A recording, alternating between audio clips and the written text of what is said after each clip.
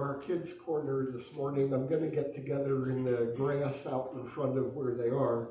But a little mention here, I've goofed. Our sermon title this morning is The Blessings of a Righteous Nation, Not a Righteous Man. Otherwise, I've got to develop a whole other sermon here.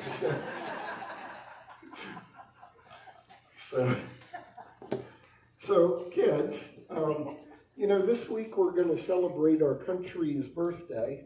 And actually, our country has kind of a birth certificate. Maybe you've heard of this. It's called the Declaration of Independence, right? It's actually the first document that mentions the United States by name, right? But a birth certificate is kind of an interesting thing. And I brought some old ones of these along to show you. This one actually, it's in German, so you probably can't even, and the letters are hard to read. But actually, this is kind of cool because if you understood what it says, born this day, Katrina Bittenbender, right? She is born in the year of Christ, born 1804, the 2nd of July, right? So how about that? Almost 220 years ago today, right? By the way, I figured only to be fair and in deference to our Lutheran guests here, this would be a Reformed Church birth certificate and baptism document, and this would be a Lutheran Church birth certificate and baptism certificate. Anyway, it's kind of to note, we pay attention to important days, right? In fact, we even pay attention to today when our dog is born.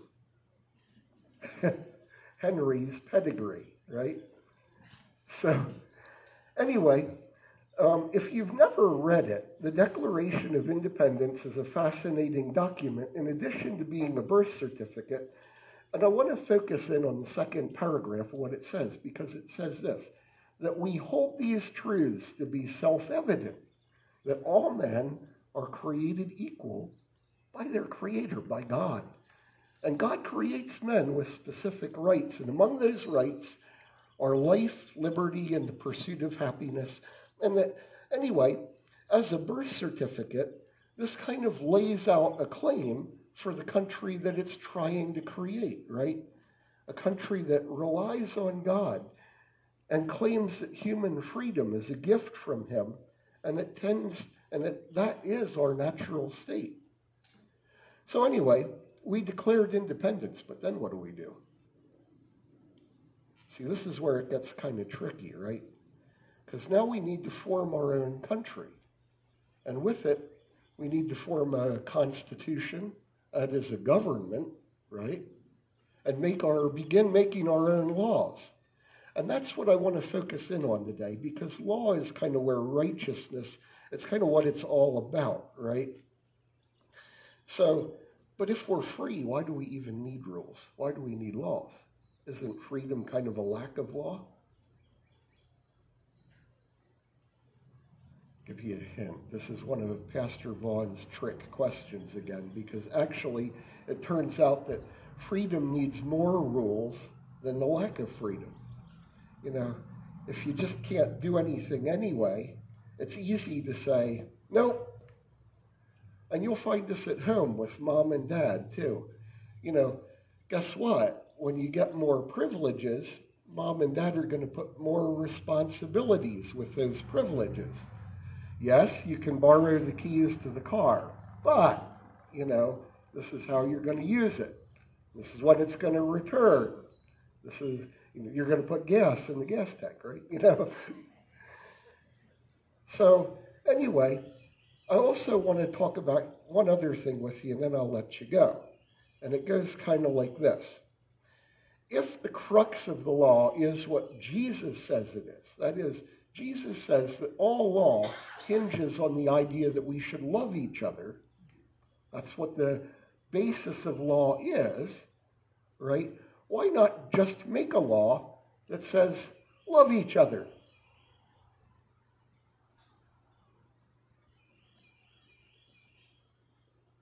Does that sound like something that would work real well? you know, pick the kid at school that you don't really like, but there's a law, you gotta love that kid. How's that gonna work? Not very well, thank you. And this is what makes law kind of a hard thing. So bear these things in mind while I'm talking to the big people today, right? And pay attention, because I got another question for you coming later in my message, all right? All right, so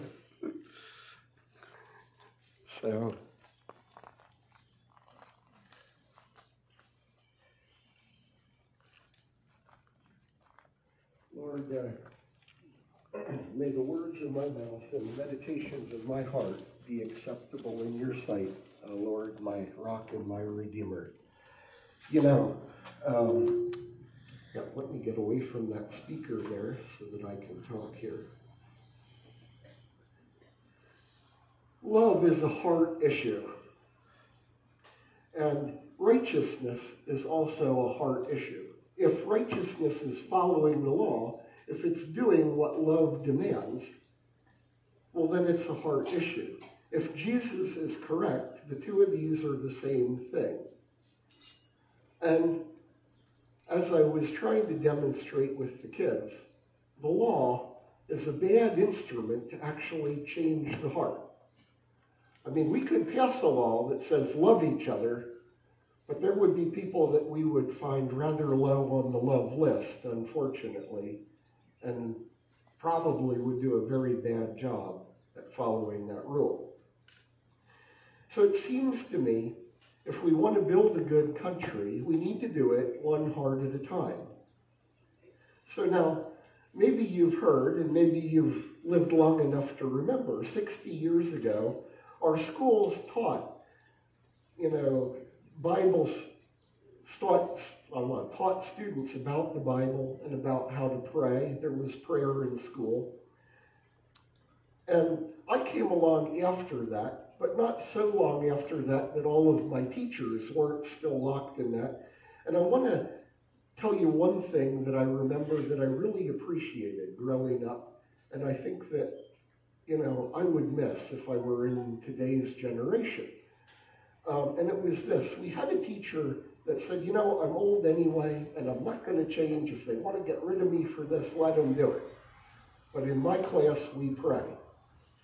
And every morning, that teacher picked a student or two to walk around the classroom and pray for the other kids in there. And I want to tell you, it's really something when the kid that you did battle with on the playground the day before puts his hand on your shoulder and says, Lord, I pray that Vaughn and I can get along today, that we have a better day, and then just moves on. I think we miss something here without that. And certainly, we advocate for our kids to get lessons in math and science and reading, and rightfully so. But how much more important the Bible? Now, having said all of that, I'm not sure I advocate bringing that back into the public school. I'm not sure that they're the place for it. And I'm not sure that I trust them to do the job that I'd like to see done. So parents, whether or not there's prayer in school, we need to take the initiative with our kids' moral education, and we need to teach by example, not merely telling our kids that, hey, this is important, but showing it in our daily lives. The Bible maintains that governments are established to punish evil, that is, to deal with crime and to wage war.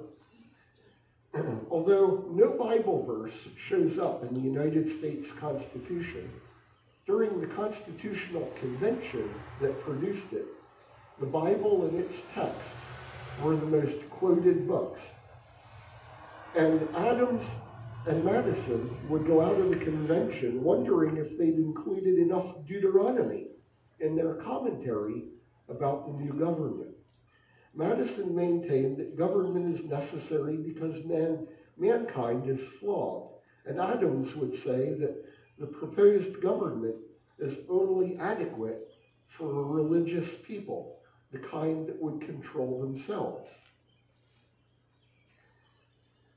Freedom, as it turns out, requires more laws than tyranny, as my driving example illustrated, but no amount of legislation can compel people beyond their ability to control themselves. If it were so, we could simply make a law that says don't kill other people, for example, and no one would do it.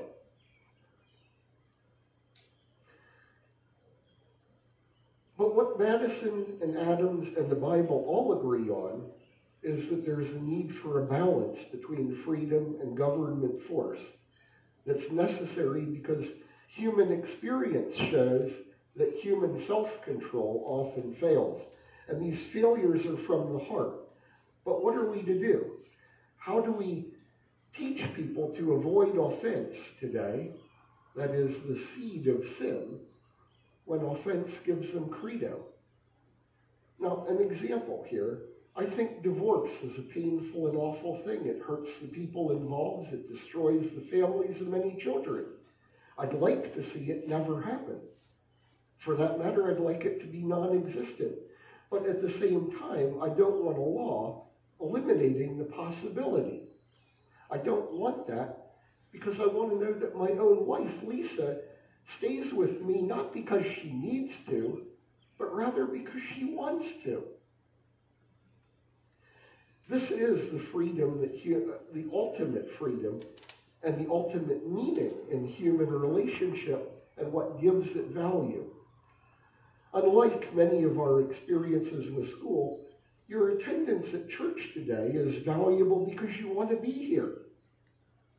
And you'll get more out of it for that reason. It's likely to result in good fruit in your lives and those around you because you desire it.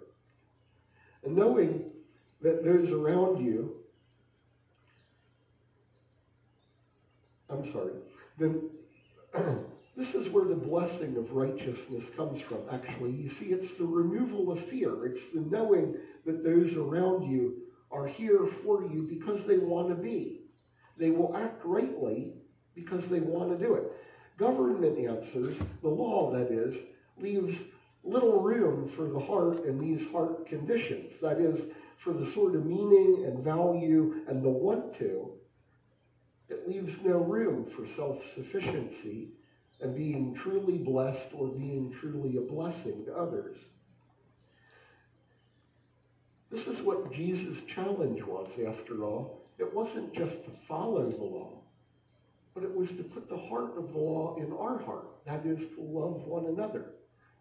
Jesus actually criticized the Pharisees who were great at following the law, but they didn't love.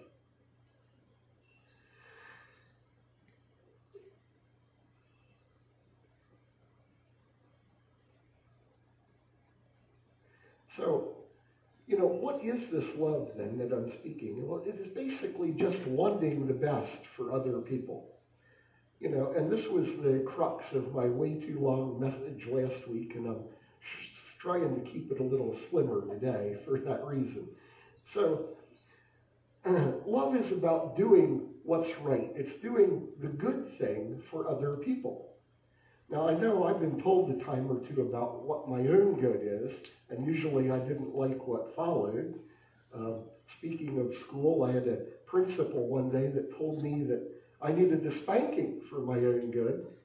And I seem to recall telling the guy that I don't think my father would appreciate that. And he picked up the telephone and called my father and said, I have your son here in the office and he needs a spanking. Are you going to come and do it or can I? That wasn't exactly how I envisioned that going down. But anyway, that story aside, we are to act in others' best interests. And if we never accepted Christianity, or as our country moves away from Christianity, the Bible's warning is basically that the brokenness that we experience oozes out into the social sphere and the public square. How can we love as Christ loves if he isn't part of our reality? What would give us certainty to the meaning and purpose and even the eternal need beyond ourselves without faith. How can we put others ahead of our own needs and our own desires when our needs and desires are insatiable? From what source would we draw our love that we would still be able to give it through our own struggles? Not to mention, how would we ever love, that is, act for the good of others, if we didn't know what that was? And without God, how do we even define good? So I have one other story here, and it's a question for the kids, as promised here. Now, kids, acting on the good for the good of others can be a real challenge, especially when others around you are doing the wrong thing. How many kids out there think this? If you have a friend that's behaving badly, doing something dangerous or risky, are you a bad person to inform their parents? What do you think? I see some no's. I like that, because that's the right answer. I have another story from my own childhood on this. At 12, I was a patrol leader in a Boy Scout troop, and our troop went for a bike hike around town, and actually we went 20 miles, so it was quite an extensive trip, and we hit this little country store. And I didn't realize this until we got out of the place and pedaled away, but one of the kids in my patrol stole a bottle of Coke from the store. Well, we thought we got away with that and pedaled on, but it turned out that the storekeep saw it and called our scoutmaster. And I got a lecture from the scoutmaster, and I first tried this argument, well, I didn't do it, and I didn't know that it happened. But the lecture went something like this: you are in a position of leadership, and if you want to keep that position, I am going to get a call from the storekeep that says that you, the boy, and his father went back there and made it right. You know, that was an awful tough lesson, but it is important. How can we say that we love other people and yet turn a blind eye while they go down such a bad road? And now, stealing a Coke may not be the greatest of all sins, of course, but how many are going to seek help for the friend or demand that they stop when they're doing more dangerous activity? We need to hold each other accountable. It's part of love. I can't watch silently as a friend goes astray. Love demands that I get involved. And that's what good is. That's what righteousness is. It's getting involved in people's lives, being involved, loving people at a heart level. And through this, blessing flows. And this is where I really want to focus on. What does it mean when we hear that God blesses the righteous? And, we have in the back of our mind this idea that, God kind of steers divinely intended good things, that's what a blessing is. But really, the word blessing in Bible, the word to be blessed is to be baruched. And basically, it means this. It means that fear is removed or peace is established. You see, if we take care of each other, we eliminate the fear that our needs won't be met.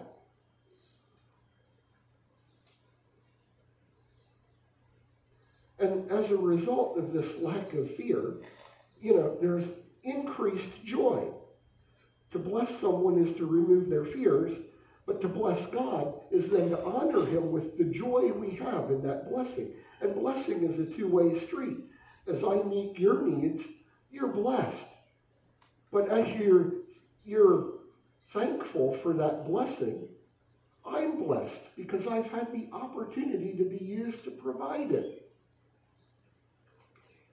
Now, the blessings that are enumerated in our reading in Deuteronomy 28, prosperity, wealth, liberty, might, freedom,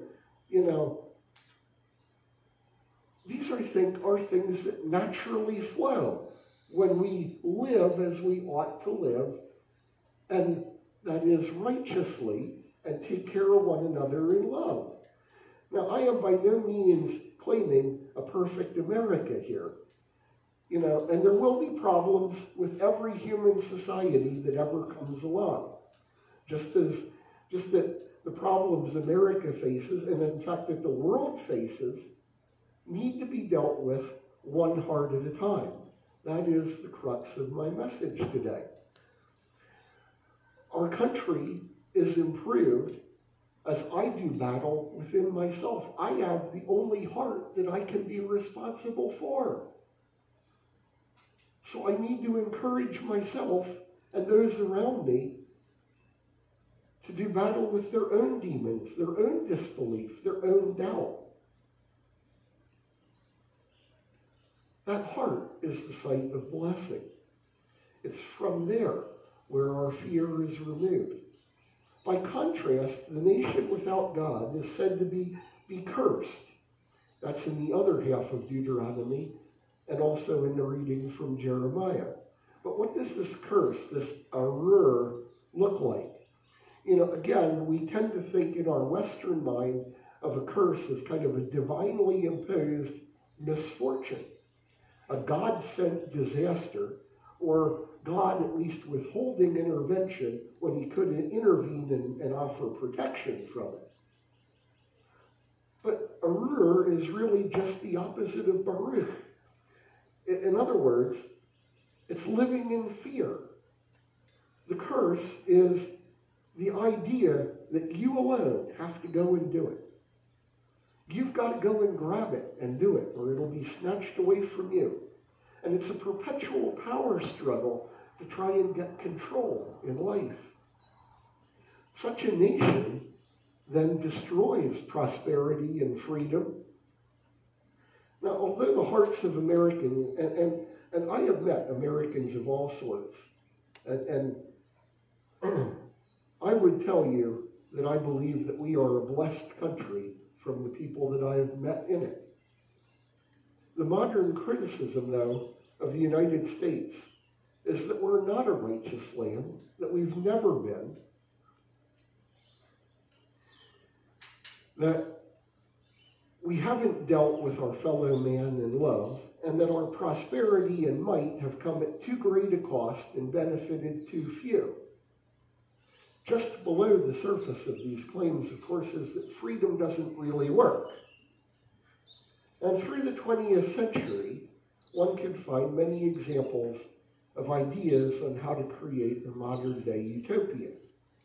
The Soviet Union or other communist states, the Third Reich, which actually developed somewhat out of the eugenics movement here in the U.S., which was also an attempt to make an American utopia.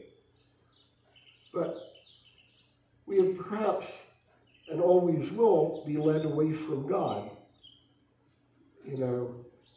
That is, toward dependence on human ideas. But these ideas that lead down this road to these utopias are almost always rooted in human fears, the fear that we will die or some other nasty harm will befall us. But is this not the arur that I'm talking about, the curse that I'm talking about? They are ideas about how we need to change society. And they never focus on the individual, let alone his heart.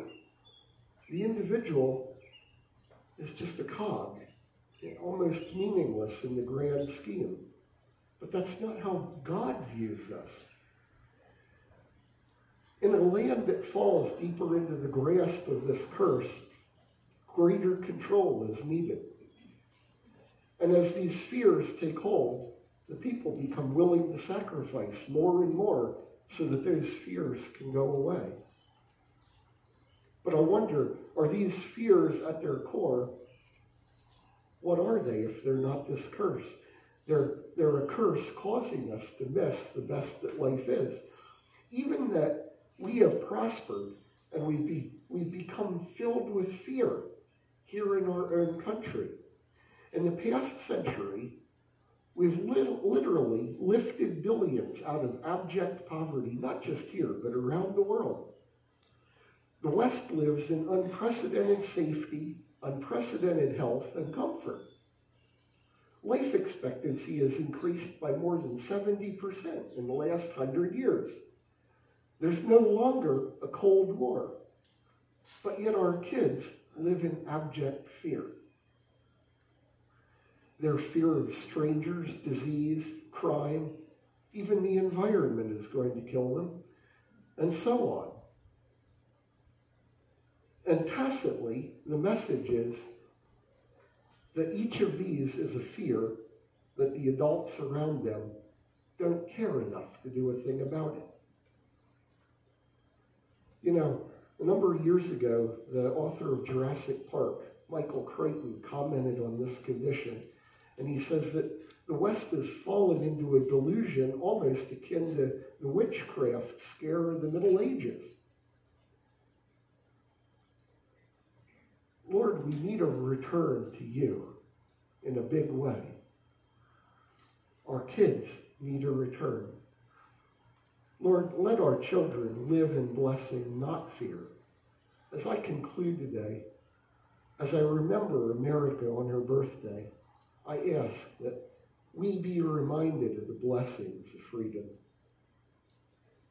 Let us be reminded that good citizenship in this country requires righteousness, which requires a connection to God, and that it grows one heart at a time.